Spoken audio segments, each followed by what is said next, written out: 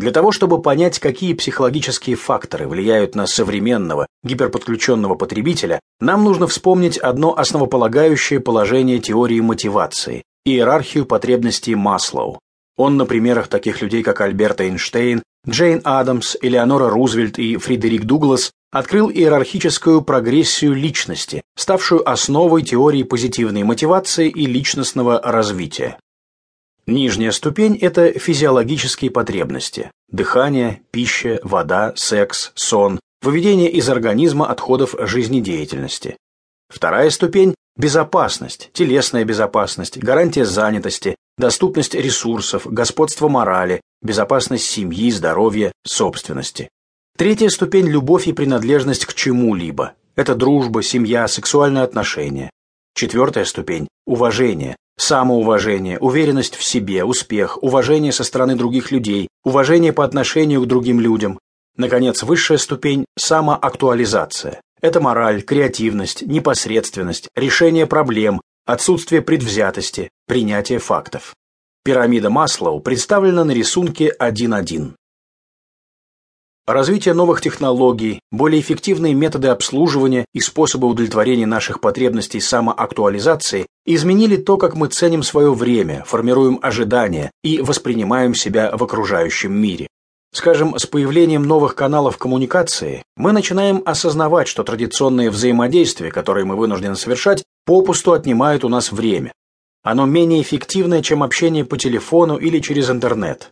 Это, в свою очередь, повышает нашу самооценку, поскольку мы можем использовать время более разумно. Далее, осуществление транзакции или покупки без помощи человека, если, конечно, оно проходит гладко, дает нам ощущение контроля над ситуацией, личного достижения. При традиционном взаимодействии такое чувство не возникает. Позвольте мне привести пример. Возьмем типичный ипотечный кредит, который в 70-х годах XX века предлагали потребителям в Америке. Скажем, вы хотели приобрести дом для своей семьи и взять для этого ссуду в банке. В те времена вы должны были пойти в ближайший банк, назначить встречу с менеджером и подготовиться к долгому малоприятному разговору, в ходе которого выяснялось, будет ли вам даровано одобрение свыше. Если вы нравились менеджеру или ваш бизнес имел стратегическое значение для банка, просьбу удовлетворяли. Но ставки, комиссионные и тому подобное были вне вашего контроля, поскольку всем заправлял банк. Все это заставляло клиента ощущать собственную беспомощность, особенно если его запрос отклоняли. В то время банки давали клиентам почувствовать, что банк нужен им больше, чем они банку, и что вознаграждение их ждет лишь в случае, если они будут успешно взаимодействовать с банком на его условиях. Сегодня клиент гораздо лучше контролирует подобное взаимодействие. Он не зависит от ограниченного числа провайдеров, что повышает его самооценку. В 2008 году крупнейшим продавцом ипотечных кредитов в Соединенных Штатах считался банк Countrywide. Его недавно купил за $4 миллиарда Bank of America.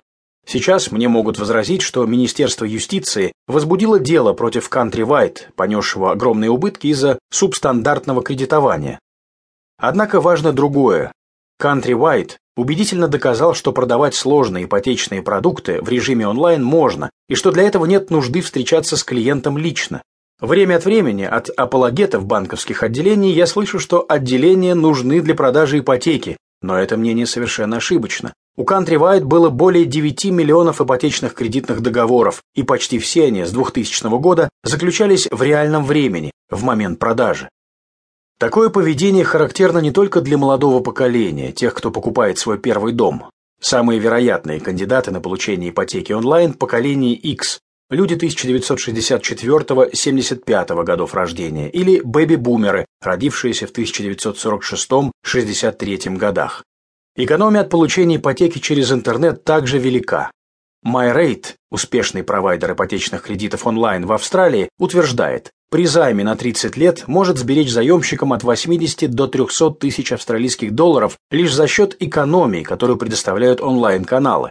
В 2010 году возраст 88% людей, подавших заявки на ипотечный кредит онлайн, колебался от 19 до 59 лет.